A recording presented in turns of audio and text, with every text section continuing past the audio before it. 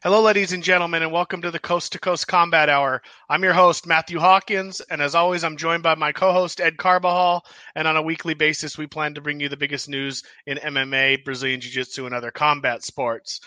This week, we're joined by Ray Robles, a.k.a. Rhino, who was on the West Coast for the Kids Pan Ams World Championships.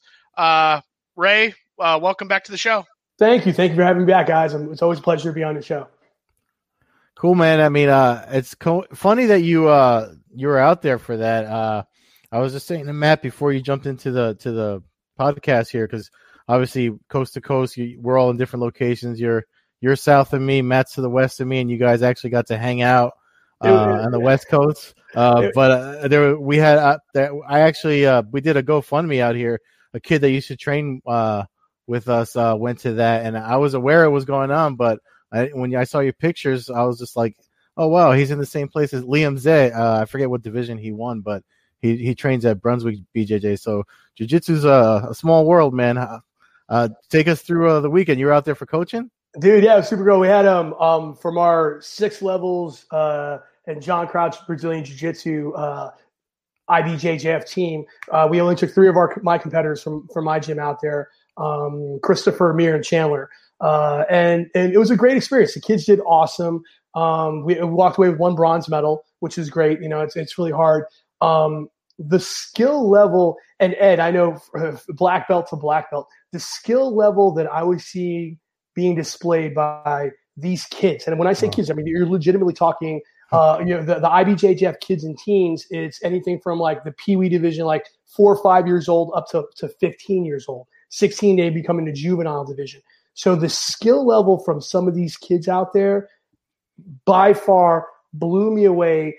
Like I'm watching adults, like older adults, like even like older black belts and guys. I'm like, dang, we don't move like those kids anymore. Like, it is incredible. Like I saw some kids that are legitimately like, the sport of Brazilian Jiu-Jitsu is going to be okay in the years coming up in the future. There's so much monster talent out there. There's some kids I was watching and I'm like, they're going to be like next, like in 4 or 5 years, it's going to be incredible. So like I was impressed with the level of skill out there. I was impressed with the way my kids went out there for the first time on a world team. I mean, there were kids from Brazil, Europe, Asia, all over the place going out there to compete all across the United States. It was an incredible time. It's a good camaraderie, and it was fun to run into a lot of awesome jiu-jitsu legends and just see the amounts of people that are out there. It was killer. Great time. Is it ran the same as the adults? I mean, what's the program like as far as the layout, the schedule? Obviously, it's a couple days shorter. I believe the adult ones usually is like Thursday to Sunday. Isn't that correct? Yeah, because like the amount of I think there was probably about I didn't catch the final tally, but there was definitely over 300 competitors for the kids out there. And you're looking at all those age groups and brackets and stuff like that. But it runs similar to the adult. Like I'll give credit to the IBJJF for this. They run a tight ship when it comes to their shows. Like they tell you, once that bracket drops on a Friday, since it's pre-reg only, obviously, you get out there, it's pre-registration only. The bracket drops on Friday. They tell you you're going to be going at this time and get there about an hour beforehand. Every single one of my kids, their posted time, they went at least a minimum of 20 minutes earlier than that. So, and I was like, and they go and they just pump them out. So it was definitely, it was a great run tournament, very similar to the adults, just with the kids. The rule sets were a little different. The times a lot shorter. There was like 4-minute matches. But yeah, it was incredible. I thought these kids did amazing. Like everybody's kids. Like I said, I had some talented matches and they were just on point. Same setup where you go there. Once they call you to the bullpen, you have your IBJJF card. Like I have mine as a competitor. You go there, you check in. They check you in. They check your gi to make sure you're all in regulation with the gi. They check your weight. You're on weight. You hang out in the bullpen. The ring coordinator comes over, says, you guys, let's go. You go to the ring. Boom, hand your cards to the table people. You jump on the mat, do your match, hop off, next run, next one. It's a nonstop push all the time of people competing. It was awesome. How was I saw you put that picture up with Andre Galvao. Was Atos deep out there with kids division? They had some definitively. They had, and if you look at even like some of their kids who are now blue belts, like Ty Rutolo and those guys are Rutolo brothers. Mm-hmm. I mean, just last year they were competing. I saw he's not he's a part of AOJ now, but this kid named Cole Abate. If you've seen him, he's a blue belt now. Won last Europeans, 16-year-old now. He's with the Mendez brothers out in California, but he is like a kid again, 16 years old. That these kids are like just beasts. But yeah, Andre was out there. You saw like the Mendez. I saw Leticia Ribeiro out there. Wagner Rocha was out there. I saw Wagner, caught up with him, chatted with him for a little bit. There's a few other people out there like the top names that were out there. That Galval picture I posted on my Instagram, I had a lot of people laughing at it because I put the caption. I was like, legend, GOAT, champion, greatest of all time. I'm like, these are some of the things that this gentleman said when he met me. And like all these like jiu-jitsu guys like clowning me on like my DMs, like, look at you, like making fun of Galval. But yeah, it was awesome seeing him. A lot shorter in person than I thought. I mean, he was probably as tall as one of my kid competitors out there. I didn't realize that he's such a heavyweight at like 5 foot, like nothing. So he's probably like mad wide though, because he's he's a thick dude. Yeah. And then, that would definitely say that. Bomba. Because I started pressure passing because of him actually when I got my purple belt. I remember because I saw him do an instructional for similar to what's his name, Bernardo Fario's like the brother pass. Yeah, the pressure passing. I started that. He did some. I think it was in a magazine or something. I saw him do a whole sequence, and I don't know why it took, but it stuck in my. I actually still use it today. It's one of my go-to passes. So that's the only reason why I'm a fan of Galval, because I always kind of say like, oh, it's that because of that pass I got my purple belt. Nice, but he is a legend, and like and I will say this, because I don't know if you heard like some of the other controversy over the weekend with one of his top competitors and teammates, but it was good to see him out there, especially because Kayan Duarte, his like young black belt world champion this past year, just got in trouble with the IBJJF and busted for steroids. And they stripped him of his world title, because something like that. He's suspended for a couple of years. So it was actually like all whatever aside, it was good seeing Galval out there, even still like saying, hey, listen, no matter what, he's there for his team, his kids, and stuff like that. So it was good to see him out there, especially under circumstances with all the rumor mill and the talking going on about all that stuff. It was really good to see him out there at the Kids Pans representing his team and stuff. So that news came out on Friday, wasn't it? Yeah, it's rough. Yeah, but I mean, you got, especially for something with kids, you got to keep it positive. That's it, and I give him a lot of respect because he was nothing but like the nicest guy and talking to him and stuff like that. So yeah, he was cool to see. What is the drug testing policy for? Do they test kids at all, or is it once you become an adult?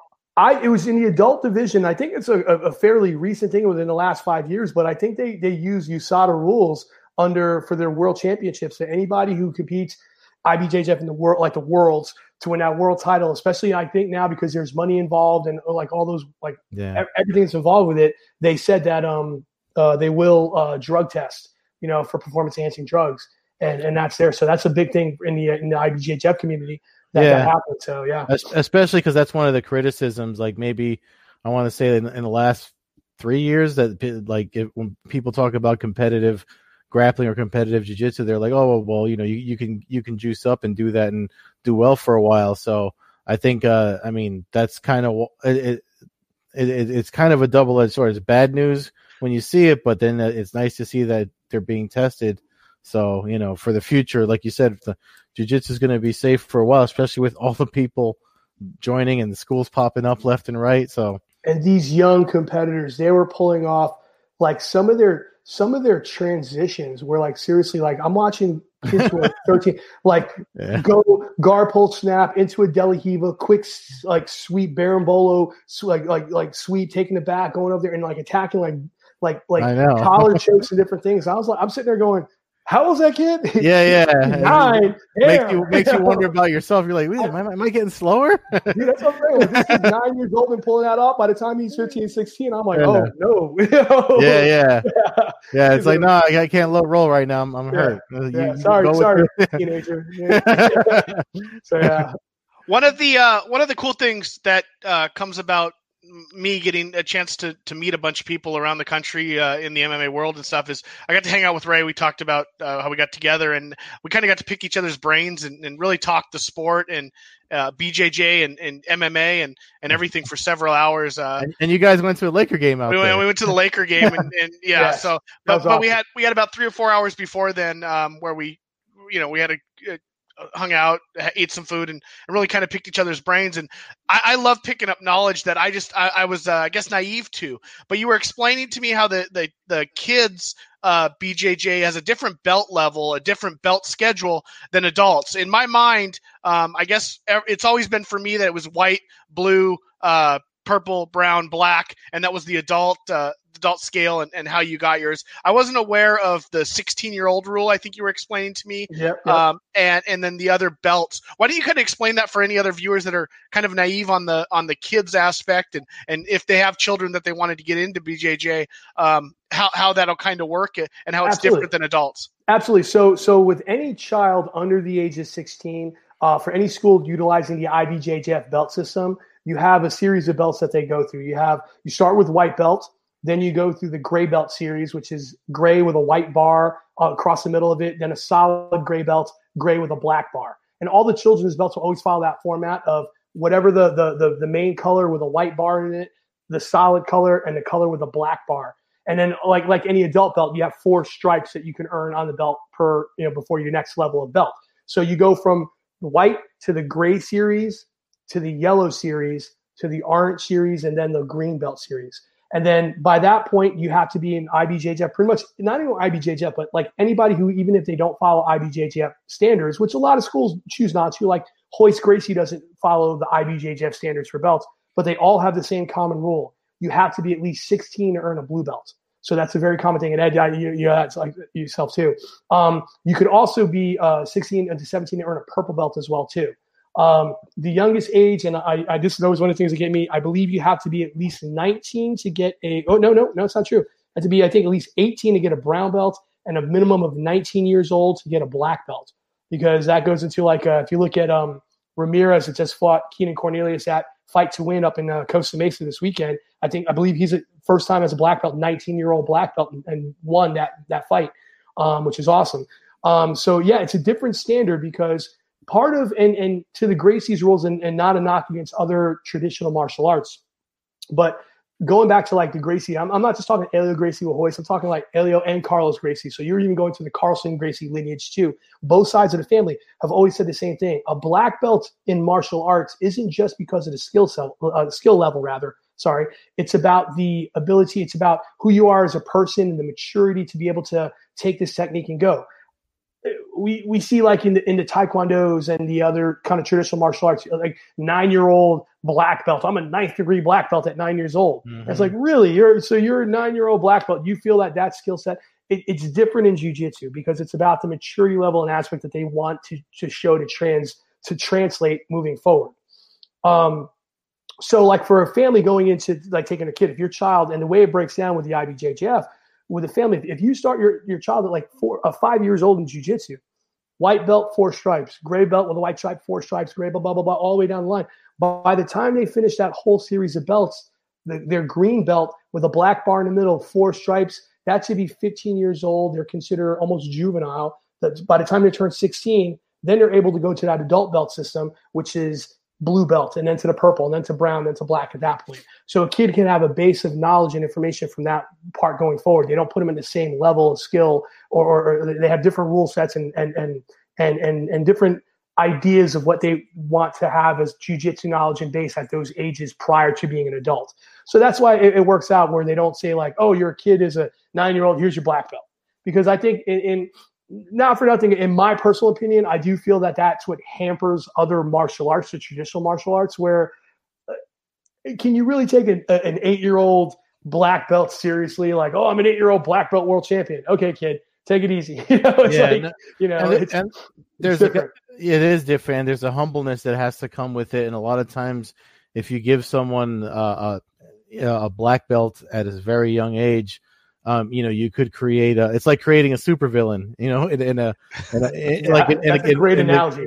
Because then they get so cocky and full of themselves that that they don't really act like the nicest folks. So that's definitely. I remember crying when I got my black. I was so emotionally, like, I wasn't expecting it.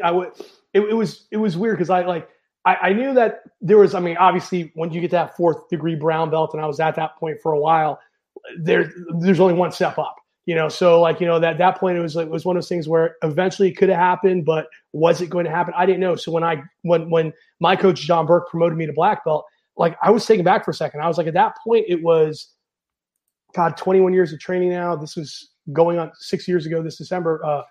I mean, it was at that point probably like 14 years of training, I think, that really, like, it got me. I was like, there's a culmination of a journey to that point. And I was like taken back and emotionally like, oh my God, like, wow, this, like, it got to me, and it was in a beautiful way.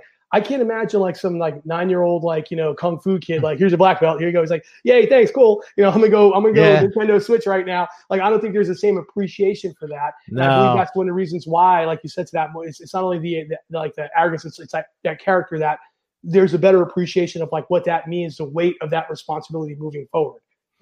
Yeah, no, I got mine a few years ago now, and it's funny because this past December, we had one of the guys that got their black belt at my school was on the podcast recently, Simon Tang, and another guy that trains at my school. He's going to be on this podcast too because I think he's going to do the ADCC when they're out here in when is it, in November? November. I'll be there too. Oh yeah, so we'll probably get together before then. But he got his at that same night, and he's competed Fight to Win Pro. He's done MMA, and he's 33, and he even said, I don't feel like I deserve it. And I was like, yeah, that's how I felt too when I got it.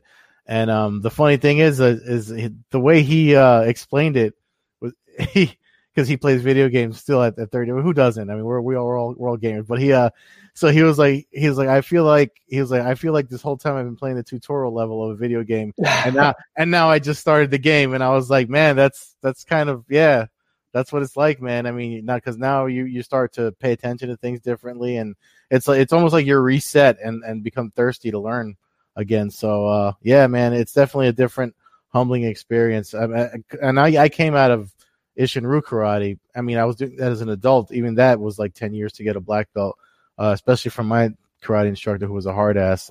Most of my injuries came from there. I only have the pec tear from jiu-jitsu. But yeah, man. But you guys, really quick, I mean, I was a little jealous of you guys catching a basketball game out there, and I'm over here sitting freezing my ass off on the East Coast. I gotta say this. Because I'm a huge diehard basketball fan. As much knowledge, like Matt has always impressed me with the wealth of information and knowledge he has about like MMA, the history. Like legitimately, you got to write a book, because I think that you have probably like there's things like I've been around the sport. Like we both talked about, we both been around the sport since like the 90s, and it's going back. But Matt, you bring to mind so many things to me. I'm like, dang, I forgot about that. Or wow, I didn't know that. It's amazing to me. That said, your basketball acumen is probably just as good. I'm a huge b-ball fan, so it was just awesome being at that game with you, because I was like, it was a good wealth of like knowledge about basketball too. I mean, that was killer. I mean, I think that's that California thing in general about. I mean, there's like some great sports out there all across. I'm a diehard, like Knicks basketball, Yankees baseball, Giants football, Rangers ice hockey. I love sports. I've always been a sport guy growing up, and coming out of New York City, which I think you were expected to know in the Northeast about those teams. But California is that other state that, you guys out there know it. Like you had such a history of basketball. It was really awesome being out there with you for that. So. Yeah, I appreciate the words. And yeah, I mean, I've just been a sports fanatic my whole life. My dad was, my grandpa was, my uncles are, my cousins are.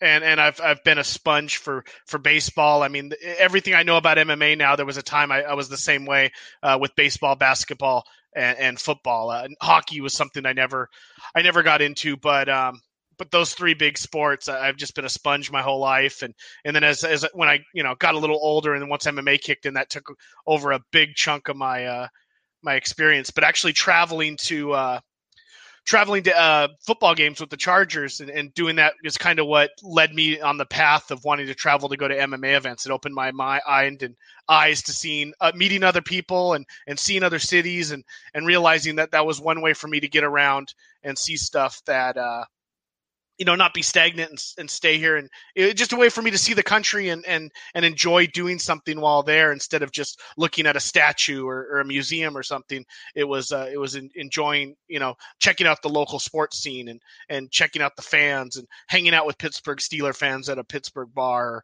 Yeah. That's how I met it. I meet Ed at T-Mobile Arena, and it's just how things have always worked and have been real good for me. So yeah, man, I had a blast, and I know we were hoping to get together more along the weekend. Some stuff came up for me here with my friend in town that I had to take care of. But the big one thing we did talk about was I had mentioned Ilima-Lei Macfarlane being a star with Bellator, and I feel like I mentioned how had she signed with UFC and not went to Bellator, her whole path would have been different. Yeah. Turns out she just signed a big contract extension with Bellator along with Douglas Lima the other day.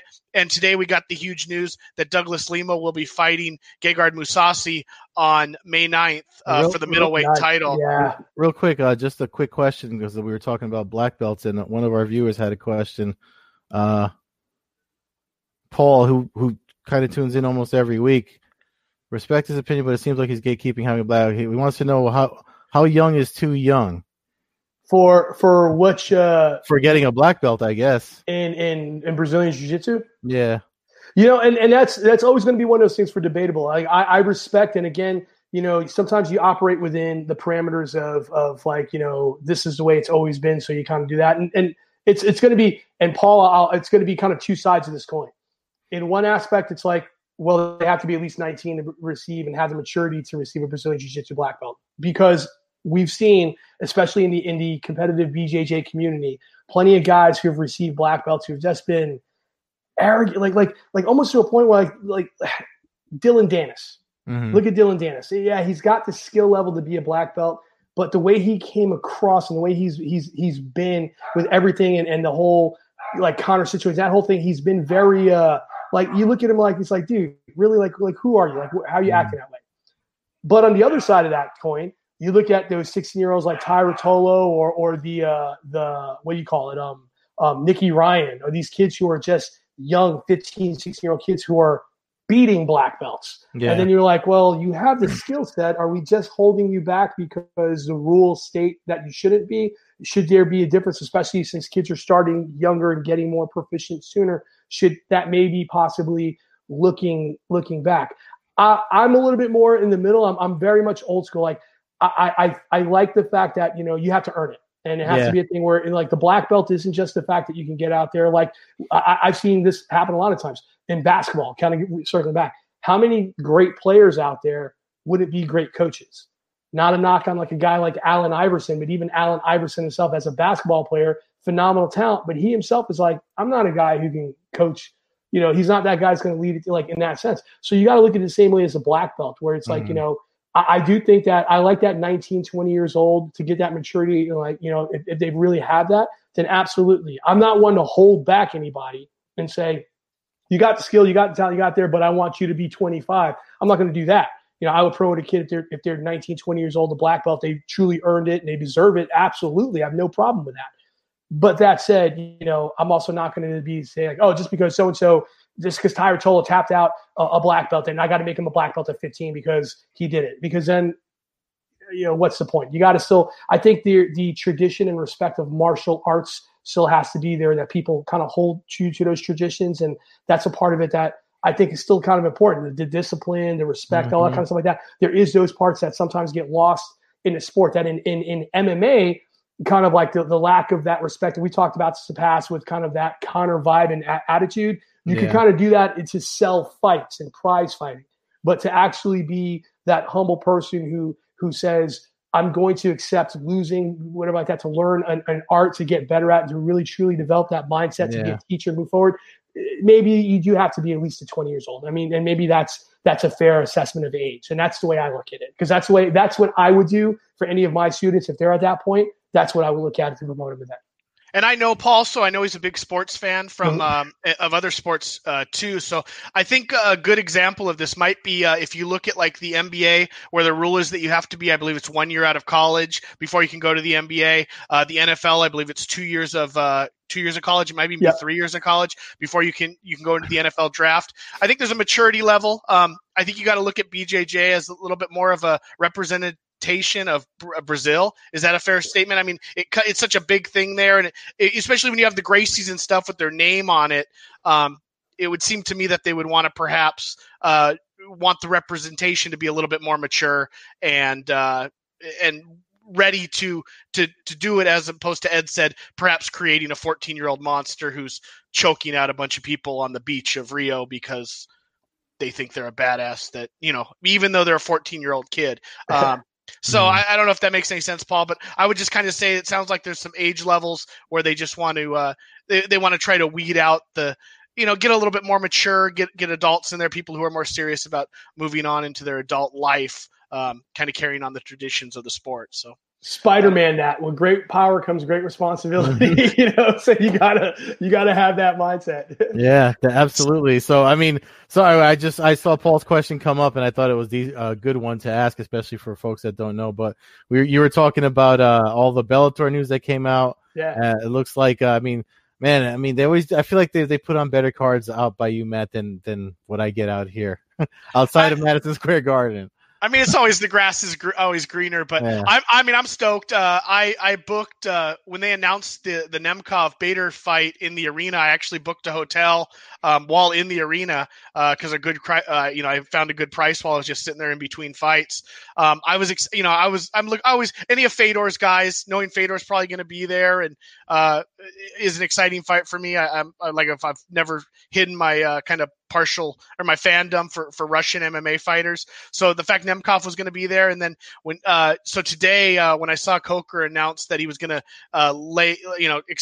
announce the next Lima fight, I crossed my fingers for it being against Mousasi. I didn't really think it would be a co-main event, which kind of surprised me. But when they announced it for this, it's actually Mother's Day weekend card. Is that Mother's Day weekend? Is it? Yeah, the Sunday's Mother's Day. They've done this. This is second year in a row. I did it last year too. Oh, wow. I fly out there for a day, and then I get back. I get back early as I can on Sunday to take care of Mom. You better, yeah. Yeah, but you know what? To talk about that Lima fight with Mousasi, first off, that is a phenomenal fight. Douglas Lima is a stud, an absolute monster. I mean, the kid's a beast. But the fact is that that fight came together because Rafael Lovato Jr., man. I mean, phenomenal. Like this. Yeah. I mean, one of my all-time favorite just jiu-jitsu competitors. I mean, multi-time world champion, just a beast of a competitor, stepping back, giving up his title. That's heartbreaking. I mean, I feel for the guy because he's really a nice guy. Like I've met him a few times. He's really like one of those guys that are like, you would think like, damn, this guy's like he's intimidating, but he's super nice of a dude, man. So I'm really bummed that he's got to step away from MMA, but obviously what's better for his health is at that point, that's a smart decision. Walk away from the sport to maintain that. He's still competing. My buddy Alex is putting on that Substars event in Miami, Florida. Yeah, and he's on February 21st. A phenomenal card. You got to look that up. Substars. Is that going to be streaming anywhere for folks to watch? Yes, actually, our buddy Star Lord Josh Leduc he's mentioned that he's going to be putting together something for pay-per-view, I think it is. So I know there's going to be some information coming out from that, but they're putting it together. But Rafael Lovato Jr. is fighting in a submission grappling match, fighting Cyborg that day. Cyborg Abreu on that card. So I mean, he's still obviously actively competing, which is good. I mean, that sense that he's like obviously not taking the hard, impactful shots of like Mousasi head kicks or punches, in that sense. But I mean, Cyborg. Yeah, but Cyborg suplexed the dude at the Kasai a couple weeks ago. I feel like that's not safer, but I mean, maybe he'll. I don't know. I mean, I feel like sometimes jiu-jitsu dudes are. I mean, we're not mean to each other unless you make us be, and they're both pretty cool. Yeah, cool dudes, they're that. And I mean, not for nothing. I mean, credit to you. Rafael's like in his mid-30s. I mean, he's MMA old. I mean, like, you know what I'm saying? Like he's not an old guy, but he's MMA old because, I mean, I know he's, what was he, 11-0, 12-0, and maybe 10-0 in his career? I think so. Yeah, 10-0. He's done it the right way. He's came up, he's fought some good, solid guys. I mean, he's fought some great matches. And you know, like I remember his first fight in Bellator. I was all talking about his submission prowess, and he went and head kick knocked the guy out. Yeah, and I was like, well, there goes that. Nobody got to see it yet. Yeah. So I'm just I'm all the best to Rafael Lovato Jr. Man, the guy's an incredible dude. But that Lima Mousasi fight, that's going to be a scrap, you know. Yeah, we talked about Rafael last week on the show for a while. I know Ed says he doesn't like the Rafael. Because he's American. I get it. It's just become habit. But yeah, we talked about it last week. We weren't sure what his plan was going to be with his belt. We were all, you know, just talking about his health and wishing him the best. Yeah. I am glad to see that he's stepping away. I'm glad to see Bellator is not allowing any kind of international, you know, we're not putting this fight on in Tel Aviv or something where they're going to let him fight and let any mistakes happen. Because like you said, I know he's good friends with Justin Wren, and I have yet to see anything bad ever in the history of the world about Justin Wren. So if he's good enough to be one of his good buddies, then he's got to be a really good dude. So we wish him the best. I jumped the gun. I should have mentioned that before, but for me, the Lima, I mean, that is like a dream matchup that we even talked about that as a potential matchup. I think it was last week, and how their skill sets are just so, I mean, Mousasi has size, but if they were playing a video game, I think I mentioned they're striking, they're grappling, everything would almost be the exact same. Yeah. Other than maybe strength, which would go to Mousasi, and a little bit of size, their attributes would be like dead on. So, as far as their like physical, their dimensions, are they kind of like? Are they both have that? Three guys. I know Lima is. I'm trying to think off. Yeah, they kind of are, because I've seen them both fight live. I've been able to size them both up. I'm kind of like, I think that's another thing. I mean, and we'll get into it when we talk about this weekend's pay-per-view. Because one of the things I tweeted was how I think John Jones has trouble with guys with similar dimensions, but I feel like that's another thing that makes the fight you just mentioned between Lima and Mousasi, that makes that fight such a great fight, that they're evenly matched. That ectomorph body type, and Ray, you can attest to it probably. Those lanky, wiry guys are kind of hard to deal with, no matter what your discipline is. I mean, I know in grappling, it's always like, okay, he's going to go for a triangle, and if he throws him legs up, it's going to be hard to get out of too. Yeah. So I will say this. I mean, the one big X factor, and I'm going to kind of jump a small point and then a better point. Mm-hmm. I think, Matt, we were talking a little about this weekend. I am such a huge fan of everything that Bellator has been doing in the last 2 years. I think they've been on point, with how they've been developing and bringing up young talent, how they've been putting together cards, legends, the fights we want to see, and then like the what do you call it? Like the good fights that are there. I've even to a point, even a little bit more so than what the UFC has been doing the last couple of years. This is my personal opinion. But I will say this about Mousasi. He is a beast of a fighter. No one's ever going to deny that. But it's always which one of him is showing up that day. Because I feel that like Douglas Lima is a guy that no matter what, no matter when, he brings like violence to the table. He will put you out. You can't. There's never a fight where you look at it outside of times he was injured and we knew he was fighting through injuries, and that kind of stifled, stymied rather a couple of his performances. He is such a beast of a fighter. He comes to fight. Like, you're in a war when you're fighting Douglas Lima. Mousasi kind of, in my opinion, checks out every now and again. Here's a guy with all this talent in the world, and probably, arguably, could be one of the top 10 greatest of all time. Mm-hmm. If he came with that I want to say like that Lima type attitude, that edge of like just go out there, that workhorse. Like Gray Maynard had it. Like, there's so many good like fighters that had that Diaz attitude, like just go out there and bang. If he had that attitude, he might be like one of the best, like the greatest of all time. We'd probably be sitting here discussing like him up there with like with the Fedors and with everybody else. But you never know which version of it is going to show up, and that's why it's always interesting watching him fight, because you can sit back right now and be like, is this a guy that we saw kind of like sleepwalk through a fight and lose a decision at some point that he thought was going to come? Or he could be the guy that's going to put you out in like, under or around, so I'm always like, that's one of the things about Mousasi. I'm always interested in which version is going to show up. And the crazy part is he never does that based on you again, getting into other sports, like a great football team, they'll play down to their competition or something like that. he never plays down to the competition or plays up. He just like, you walk in thinking like, oh man, he's going to be on point. Nah, just sleepwalks through, and you're like, what the hell was that, bro? So it's almost like it comes too easy to him sometimes, and you can't tell by the way he talks for interviews because he always sounds like he's just bored of everything when he's doing an interview. But that's obviously the future Bellator event. We'll talk more about that. There's some other Bellator events prior to that we'll get into as well eventually. But we got to look back at this past weekend's UFC 247 card. I didn't catch the whole card. I made it home just in time to watch the last 3 fights, the Tafa knockout of Adams, and then the 2 world title fights. I know there was some controversy on the judging prelims, and I did catch the Andrea Lee Lauren Murphy fight. I watched that right before we came on the air tonight, just to kind of get an idea, because I know some people were complaining about the judging on that one. I don't know if you caught the whole card, Ray. I know Ed did. Just to jump in on that one, I know a lot of people, all the media had Lee winning. I think 29-28.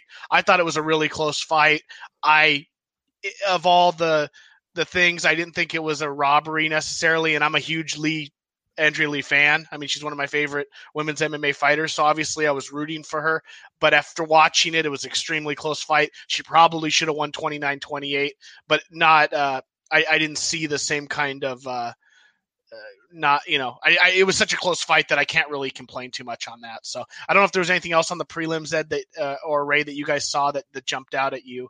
I didn't get a chance to see like all the early prelims, but I went back and watched some of the fights that people were questioning the judging on because those things. And I don't know, like, I got to be honest, like sometimes it's like 21 years doing this, being around the sport. And sometimes like recently I'm like, I don't know this sport anymore. Like, I don't like, what are we doing here? Like, what's the point? Like there weren't there. I don't understand like from octagon control. I don't understand like takedowns. I don't understand like to the point where I see like things happening now in MMA that I'm like some of those fights, like I like you said, it's not egregious. It's not like watching, God, what was some of the worst robberies we've ever seen? I can't think of any off the top of my head, but they're bad decisions. I'm looking at them. I'm like, I don't know what these judges are looking at. I don't know if there's an issue with judging where maybe they're too close to the action and they need to watch it on the screen so they can get more. I don't know if there's what the answer is, but the Lee fight didn't bother me too much. I did catch that one. Didn't bother me too much. I thought she won. Now, like, 29-28 is probably a better example, but she won. That didn't bother me too much. I'm sure we're going to get to it. Definitely the headliner bothered me.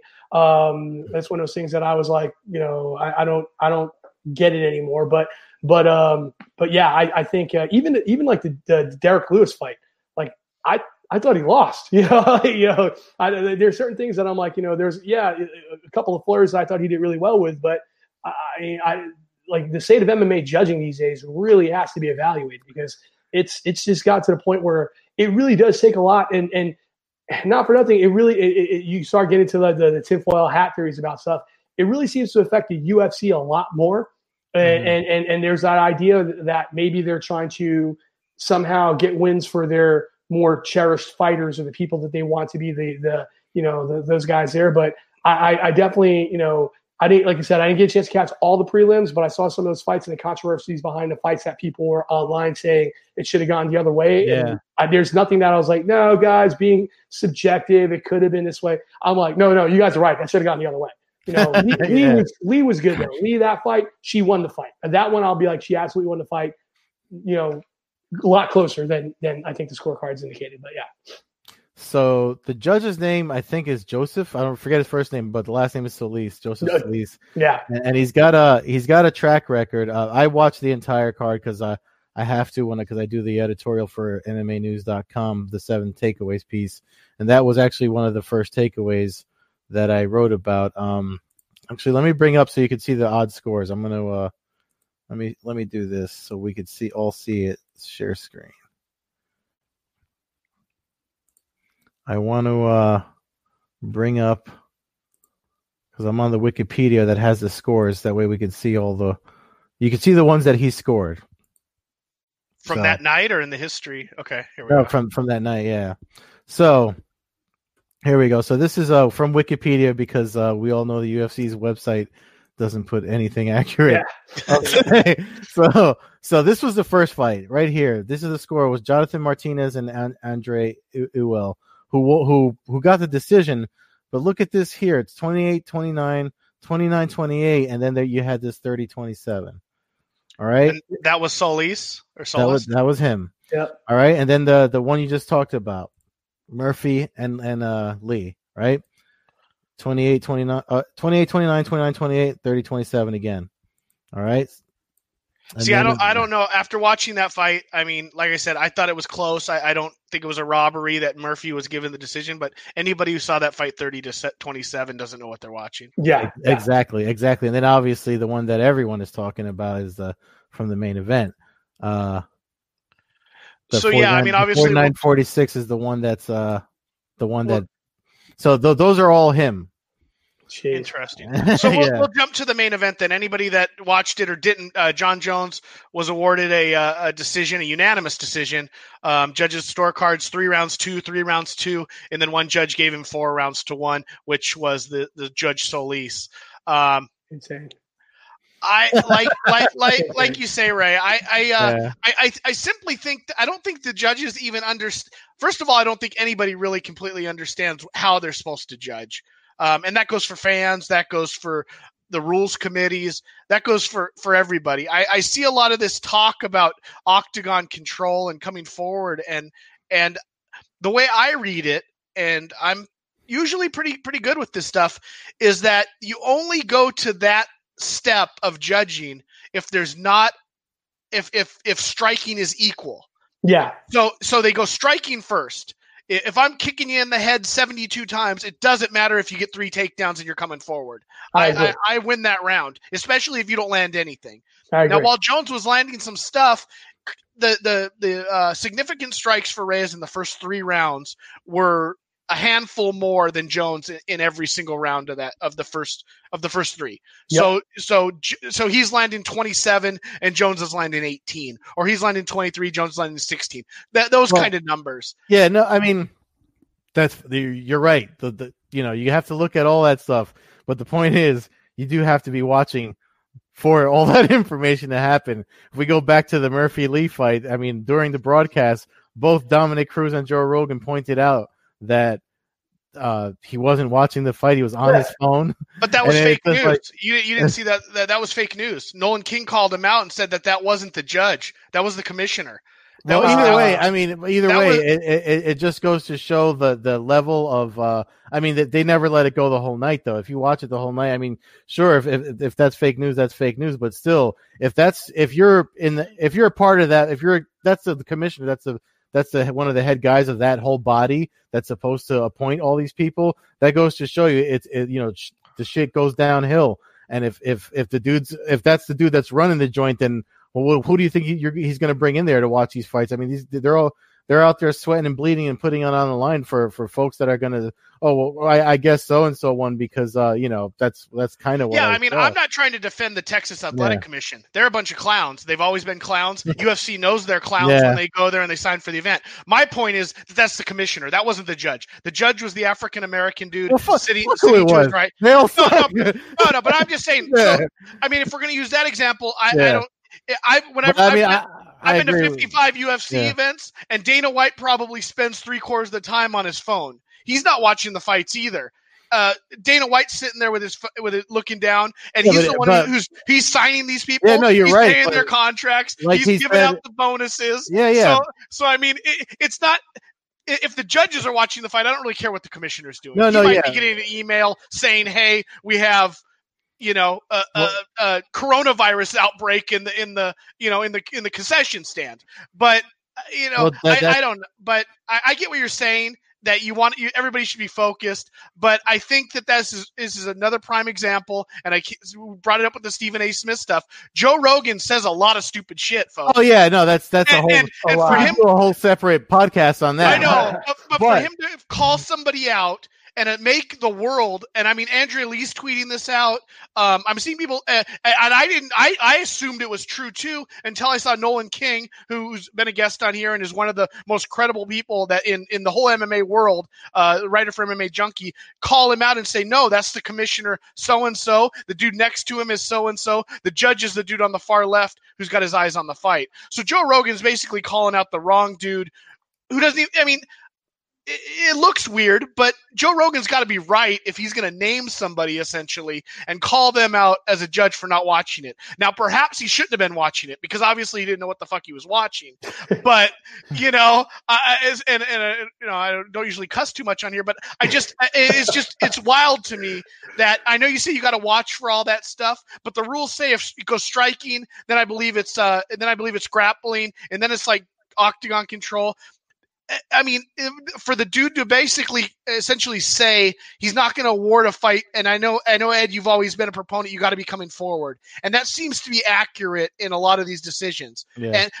But the dude is a boxing judge. I mean, the way I look at it is if he judged all of 50 of Floyd Mayweather's boxing matches, Floyd Mayweather apparently would be like 10-40. if the dude's judgment is based on who's coming forward and not actually who's landing punches. Well, I mean, we saw Jones dazed. I'll let you get in here. I'm just fired up now. Yeah.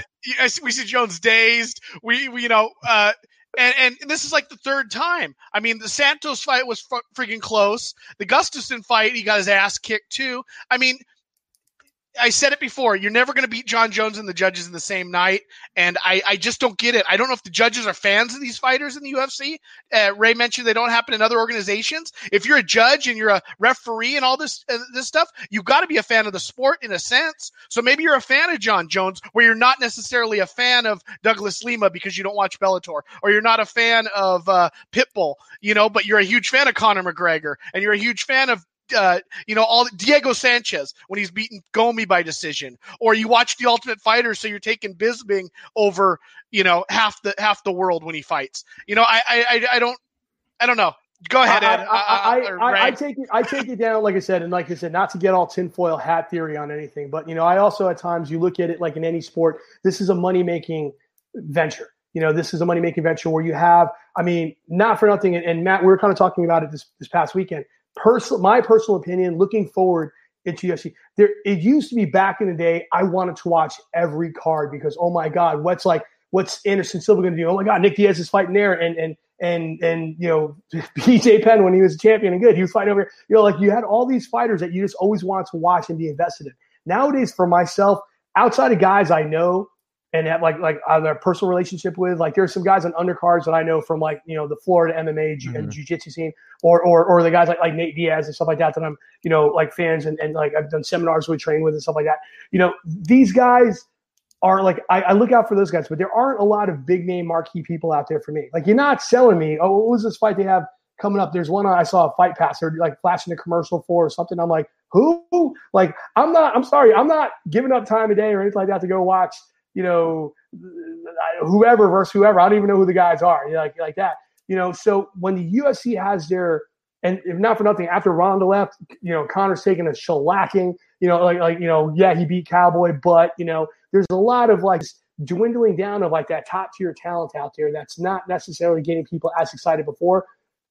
They have to hold on to those people that are still either super controversial or moneymakers or. John Jones is one of them. He's one of their top guys. Yeah. And, again, I'm not saying that there's corruption in that sense directly. I'm not being like, oh, it's a corrupt game. But you never know if there's some other interest or interest again, hey, it's in everybody's best interest if this guy wins. Take that as what you will, and kind of go about it that way. So I feel like it's one of those situations that, maybe, there's certain other, conversations had that, no one else is privy to. And, that's the way it kind of went that way. I've often joked that if there was an MMA hell, it'd be a fight that is reffed by Mazzagatti with Cecil Peoples, Adelaide Bird, and apparently Scalise as the judges. That would be Doug Crosby would be another judge. Yeah, yeah, right there, all watching. Everyone's like, "What just happened?" If the fate of the universe was based on a fight and those were the people in charge, we'd all be in trouble. But there's some bad judging out there. personally, I've had an experience with a Brazilian Jiu-Jitsu black belt who is a member of the Florida Boxing Commission judging. And years ago, there was a controversial fight. It was Miesha Tate fought, who'd she fight here? She fought somebody here in Florida. Might have been Kat Zingano. No, it might have been Kat Zingano. Somebody that everybody was like, Miesha lost, and Miesha won the fight. And it was like one of those controversies that everybody on the internet talked about. I forgot who it was, but I'm sure you guys would be like, who did she fight here in Florida? That was a controversial decision at the end. Right now. And one of the judges on that, somebody involved in that fight, like a few weeks later, months later, I caught up with that person at a jiu-jitsu tournament. Liz Carmouche. Liz Carmouche, that was the one. And Carmouche won that fight. And everybody was like, So, and that judge asked me, a guy's there is like, hey, so what did you think? Who did you score winning that fight? And I looked at him, I'm like, you had the best seat in the house. Why are you asking me? Motherfucker,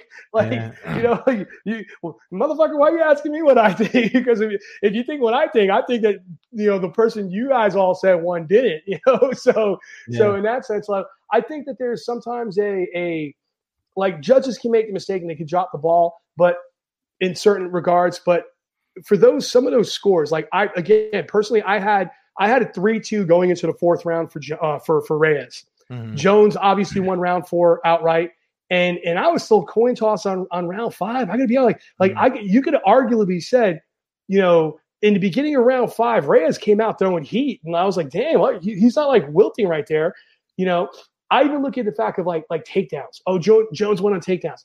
Even if I was going to go like IBJJF tournament rules, you have to establish and maintain position on that takedown. 3 seconds. Yeah. 3 seconds. If that guy's butt hits the ground, they pop right back up like right away, like how Reyes did. Advantage. It's not even a full point score because it's like there. So, and Reyes was landing shots on Jones in the beginning of that 5th round, and then got like tired. You could tell he was getting tired toward the end. But he, in my opinion, that was one of those things that not the worst screw job we've seen of all time. However, I didn't think that Reyes lost that fight. I definitely think he should have won. The same thing with the Derek Lewis and Latifi fight. Latifi got him down, held him down, smacked him around on the ground. I know that Derek, put on some heat at the end of round 3 there and like nearly almost knocked him out. But I'm hard pressed to sit here and be like, how did you guys score that Derek Lewis won when Latifi took him down, held him down, and was like on top of him the entire time? Like there was nothing. Lewis was lost. So like I don't see how these in one fight, obvious takedowns with complete domination and control, and the guy not getting up for almost 2 minutes didn't count, while Derek Lewis was winging haymakers that were barely landing. But in another fight where Jones got quick takedowns and the guy dumped and he got right back up, that had more weight than the punches in the face that Jones was eating at that point. So how can those judges or that athletic commission sit there and be like, no, we're good with this. This works. Because you basically in the tale of 2 fights right there, the opening fight of the card and the headlining fight, you had 2 different things. Like this guy lost the fight. Well, based on the criteria you gave Jones to win, then Latifi should have won. Yeah. Or the same criteria you gave Derek Lewis to win in the Latifi fight, Reyes should have won. So how do you look at both and say and there's the thing for MMA judging, especially in the UFC, that's been problematic because again, it's hard to even coach fighters. It's hard to coach fighters because you hear coaches in the sideline saying, hey, you're up. And they'll be honest, you're up this round. Go out there, don't do anything stupid. If you can put them out, but you can coast a little bit. Don't overextend, don't do something dumb. How is a coach to sit there between rounds able to sit and to tell their fighter, I'm not going to tell my guy, oh, you're good, we got this when you have no idea. I know the whole don't leave it in the hands of the judges, but man, it is hard. How many top tier guys you see getting knocked out? The top guys in the world, when they fight, it's usually a long decision. Sometimes even controversial.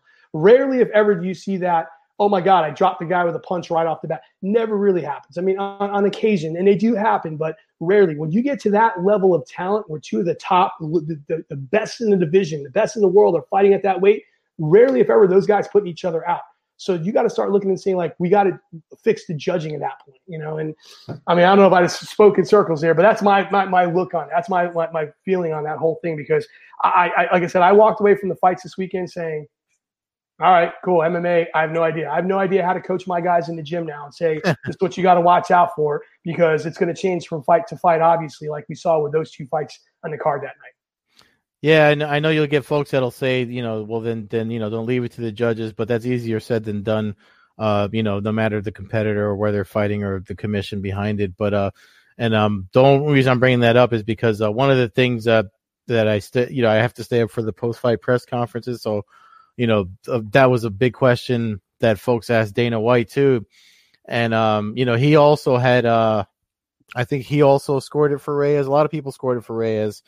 And, but one of the things he said was, you know, but the at the end of the day, all of our opinions, you know, officially don't matter, because we're not the judge. It's having to be better educated. I always think about, I wish I could find it. I mean, I don't know how far back Twitter goes, but one night, Renzo Gracie and I, it was public on Twitter. I want to say like 2014 maybe, but we went back and forth and we were in agreement that there's too many. But the boxing commissions are pretty much the ones that make the rules. You know, that then they just extend. They change the verbiage to extend to mixed martial arts, and then so all these commissions bring in, you know, these old school boxing guys, like we mentioned, Cecil Peoples, Adelaide Bird, you know, all these old school boxing heads to come in and judge MMA fights, and they don't have the first, you know, inclination of what advantageous. Like someone could be going for a submission off their back, but all they see is that it's someone on their back, and they're, you know, because they're on their back and someone's on top of them, they're losing. Even if their legs are wrapped up, you know, figure 4 triangle, the guy's face is turning purple. If the guy doesn't tap in the round ends, they'll still score, you know, for the top position guy. And that's just one of the things that Dana White also alluded to at the post-fight press conference. Was he even said they don't have enough big fights down here. And Dominic Cruz alluded to it too, when he did his wrap up with Joe Rogan at the end of the night, where he was like, you know, let us in and help you understand what the positions mean, so you can at least make the right scoring versus what you think is happening. And it's just one of those things that, I mean, I personally would like to see. I mean, like you see Frank Triggs a ref now. I would like to see more things like that happen. I'd like to see some fighters. Maybe, I mean, the thing is, you have to worry about bias because of gym affiliation and belt affiliation and lineage and stuff like that. So maybe they're concerned about stuff like that. But I would like to see more of the previous, because this sport, you know, it's evolving faster than any other sport. The guards change faster than any other sport. So you see a lot of young, you know, the guys that were the number one guy won't be the number one guy 10 years from now. Look at John Jones. He's not looking like John Jones. Even Dana White said that at the post-fight press conference. This is not 25 years old John Jones anymore. He's you know, he's in his 30s, and that's probably why we're seeing. I mean, Matt, you made the comment. Yeah. I mean, look, but you said, yeah, and that's what I'm saying. Like you said that last thing. I mean, yeah. Look at his fights. You said that last time. You were like, is John Jones when he's not on drugs? And I'm like, yeah, you know what? Maybe that's what it is. But I'm going to go back there. You know. I do agree. I do feel that fighters should be judges, because if you look back, probably in my opinion, one of the best judges of all time, in my opinion, was Matt Hume. When Matt Hume used to judge fights, Matt is, I mean, obviously he's an icon in the sport. He's one of the greatest coaches, and he was out there. But he would objectively call down the line. Like he would just, because he knew that that's what needed to happen to be the best, you know, like, and to get the best fight. So I think it could happen. I spoke with, because at one point I was like looking for like some other work. I'm like, you know what the hell? Why am I not doing a guy who repped MMA fights in Florida was like, you should talk to Frank over here in Florida to get the head of the boxing commission to get on and be a judge. And I asked him, I said, like, what's the process of doing this like to become an MMA judge, a referee in an MMA fight? And they asked, like, well, what's your experience with, like, their biggest thing was kickboxing and boxing. What's your experience with kickboxing? I'm like, I teach MMA. I'm a black belt. I teach MMA. I was, at the time, I was the national director running a a very well-known, reputable jiu-jitsu tournament around the country. So I'm very versed in the grappling aspects. Have you competed in boxing or kickboxing? I've coached boxing, kickboxing, but I have a better understanding. So they were telling me the process. It's like, you have to do 5 years of amateur fights only where you're not getting paid. You have to have 5 years of that. Then after you do 5 years of that, you jump into doing what do you call it? 2 years of doing like pro fights at a level. Once you get to the pro level, you start with, the guys in red jackets you see walking the guys out in the locker room or watching the hands get wrapped. You're that guy. Then you start doing that for a couple of years. And then after a while, once you get to a level, then you can start doing like MMA, like professional MMA, like on smaller scale cards. And then the big cards can call you up. And then it's like, after you do that for a long time, then you're able to go like you a judge's thing. So I'm like, based on what you said right now, you're looking at guys with like 10 years to possibly go out there and get that reputation. I said, how many active MMA guys are out there wasting time doing that and looking to do that now? And who do you have doing these fights that now we're doing in the state of Florida? We have these fights happening right now. I'm looking at those guys, ex-boxing. So you're telling me that you're taking an old boxing judge who understands how to work the 10-point must system, and you're saying that in 3 years or less, they're understanding the nuances of grappling and jiu-jitsu, wrestling, more so than me, who I've taught this for, a decade plus now, and done this for 21 years. Yeah. And you're saying that they're going to be more adept because of what? Because like I don't know what's going on in the fight. It's like, I'm like, you know what you could do? You know what you could do, Ray? You could marry a boxing ref and then become a judge like Adelaide Bird did. That's true. Adelaide, you sexy blind woman, you. Because obviously you're hard of vision. Yeah, I mean, we're starting to run low on time here. You mentioned other sports and stuff, and other sports don't put up with this. They change the rules. They bring in replay. Yeah. I know the UFC's not MMA. The UFC is the UFC, but the UFC is what is representative of MMA for 90% of the world.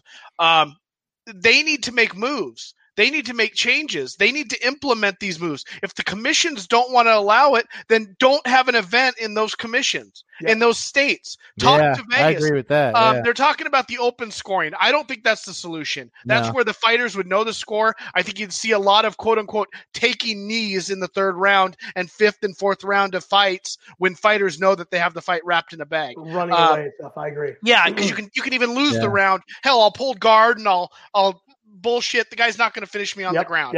Yep. I think the key, and it's glory as the open scoring, but my move, and I've said it before, is 5 judges and half point scoring. That would be my first step. The 1 point, the 10-9 is too much. Because a 10-9 round is the same as if I jab Ed one time, and he doesn't land anything. They go 10-9. Yep. But if the next round, if Ed takes me down, threatens me with 75 submission holds, and cuts my head open with 3 elbows, it's still 10-9. It's still 10-9. Yeah, exactly. I mean, he's literally has to have me almost unconscious or ready to be taken out on a stretcher for it to be a 10-8. The judges don't follow the rules, don't use 10-10. That is something that's another thing. It would create a lot of draws, but I don't care. I don't mind. I didn't mind draws when they were in Pancrase. I don't mind draws at all. I think that we need more of those in these close fights. And it's only going to take time. It's only going to take time to fix too. And one thing I'll give my state a shout out for. I mean, I made it 2014, 2015. I know they did it with a couple of CFFC events out here in Jersey. They did. They tried to do the judges separate from the arena and everything in a separate viewing room with the use of instant replay. I think there needs to be some experimentation to see what has the highest success factor. But again, everything takes time. It's not going to get fixed overnight. It's certainly not going to change what happened over the weekend. I will say this. I mean, I think there are some other systems out there that worked. I mean, we talked about a little bit this past weekend when we were hanging out, Matt, about how when the UFC and Zuffa bought Pride, yes, obviously there was some like judging bias and different things and set matches in Pride back in the day. However, their system, they had a better understanding of grappling, the yellow card system, different things like that. There were systems that worked. Their rule sets had a better understanding because they just understood mixed martial arts more. Mm-hmm. I think that there's a lot of heavy importance on striking, and I think judges get swayed. Like I can't tell you the amount of times I'm watching fights and guys throws the kicks and And fighter A throws 100 kicks and punches, and fighter B blocks literally 99% of them where they're not doing anything. It's like, oh, he's looking busier. He's beating them up. No, he's not, because like you said, get back to that Mayweather thing. He's Philly shelling. He's looking to let this guy burn himself out and then pick him up. I liked in the Olympics when the Olympics had that, every time they had the red and the blue button, like, oh, blue fighter hit, score, red, score. And they're going back and forth, just hitting the buttons at that point. However, again, it doesn't give much variance to the takedown game. It doesn't give much variance to the grappling if they're going through submission attacks and stuff like that, because those are more prevalent. You know, having Damian Maia on your back looking to choke you out for 5 minutes and you almost dying versus a pick and paw, checking kicks and feints, you know, jabs and stuff like that for 4 minutes standing. You know, I feel like that's worse on the ground. The guy on the ground is literally murdering the guy as we're watching him. So like there has to be more there has to be more knowledge. I mean, I do agree. There needs to be experimentation. They need to look at what's worked even in other organizations in the past. And the big thing is, like you said, Matt, the UFC isn't MMA, but it's what everybody knows is MMA. They got to like suck up the pride there, no pun intended, and start saying to themselves like, listen, we got to start figuring out a way to make this better. This 10-point must system's not working. We can't have this be the standard. And I think it's, you know, we have to look at other organizations or other things that have been successful and kind of look at what they've done and not say that we're the best always and we never make mistakes. Because obviously, historically speaking, you can go back and look at the amount of times there have been egregious, really bad decisions in the UFC that have to be rectified and have to be fixed. So I absolutely, especially since, like, you know, again, we talked about this affects the fighters. A loss or two, and they can cut you and your contract and you're gone. This is a fight. It's like, wait a minute, I won that fight. I did everything right to win that fight. Now I got a loss on my record, and I'm in jeopardy if I go out there and get clipped and knocked out in a flash KO. Oh, you lost 2 in a row. You're out. Bye. You're the prelim on the ESPN Plus card on a Wednesday night, and no one's going to see you again. And there you go. It's like, damn it, I won that fight. I should be the champion right now. You know, so these are things that the UFC has really got to like take it on themselves and look at it and be like, hey, this is something that we need to fix. I think we're definitely going to have to carry this conversation on a later episode. But and just a quick mention, Valentina Shevchenko defended her title. We kind of got off on the much talked about event. No question there. Probably the top 125 female in all of MMA. So we'll look forward to her next fight. Ray, why don't you throw out any sponsors, your handles for Twitter, MMA community.com. Same Twitter and Instagram at Bass BASSGJJRAY. You can follow me on Twitter. You can follow me on Instagram. I post a lot of stuff for jiu-jitsu, post a lot of stuff for music, post a lot of stuff when I travel and do all these music festivals. So you see me there. Upcoming, a lot of great events upcoming. I'm looking to do some IBJJF events this year. I'm looking to get up there and compete in ADCC. Trying to work on some sponsorship deals for myself right now. Comp team's doing well. Some friends running big events. Substars, February 21st in Miami at the Fillmore. Monster card, check that out. Some monster competitors on that card. It's going to be awesome.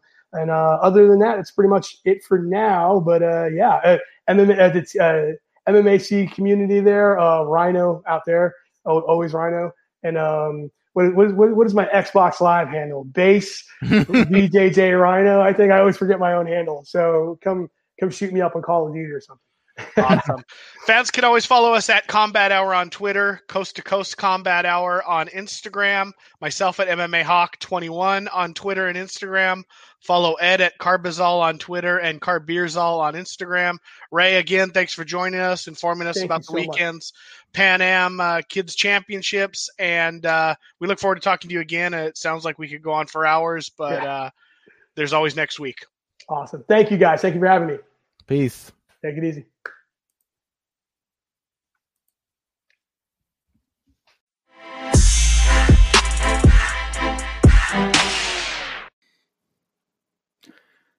Hey guys, Ed here, East Coast side of the Coast to Coast Combat Hour podcast. If you like what we're doing, make sure you subscribe on YouTube and anywhere you listen to podcasts. Also, if you'd like to help us out and donate, the support links are in any of the podcast descriptions, and the links are also provided on our YouTube channel, The Blogboard Jungle. Thanks again for listening, and if you give us some support, we'll give you a shout out on the podcast, maybe bring you on for a UFC pay-per-view breakdown or two. Thanks again.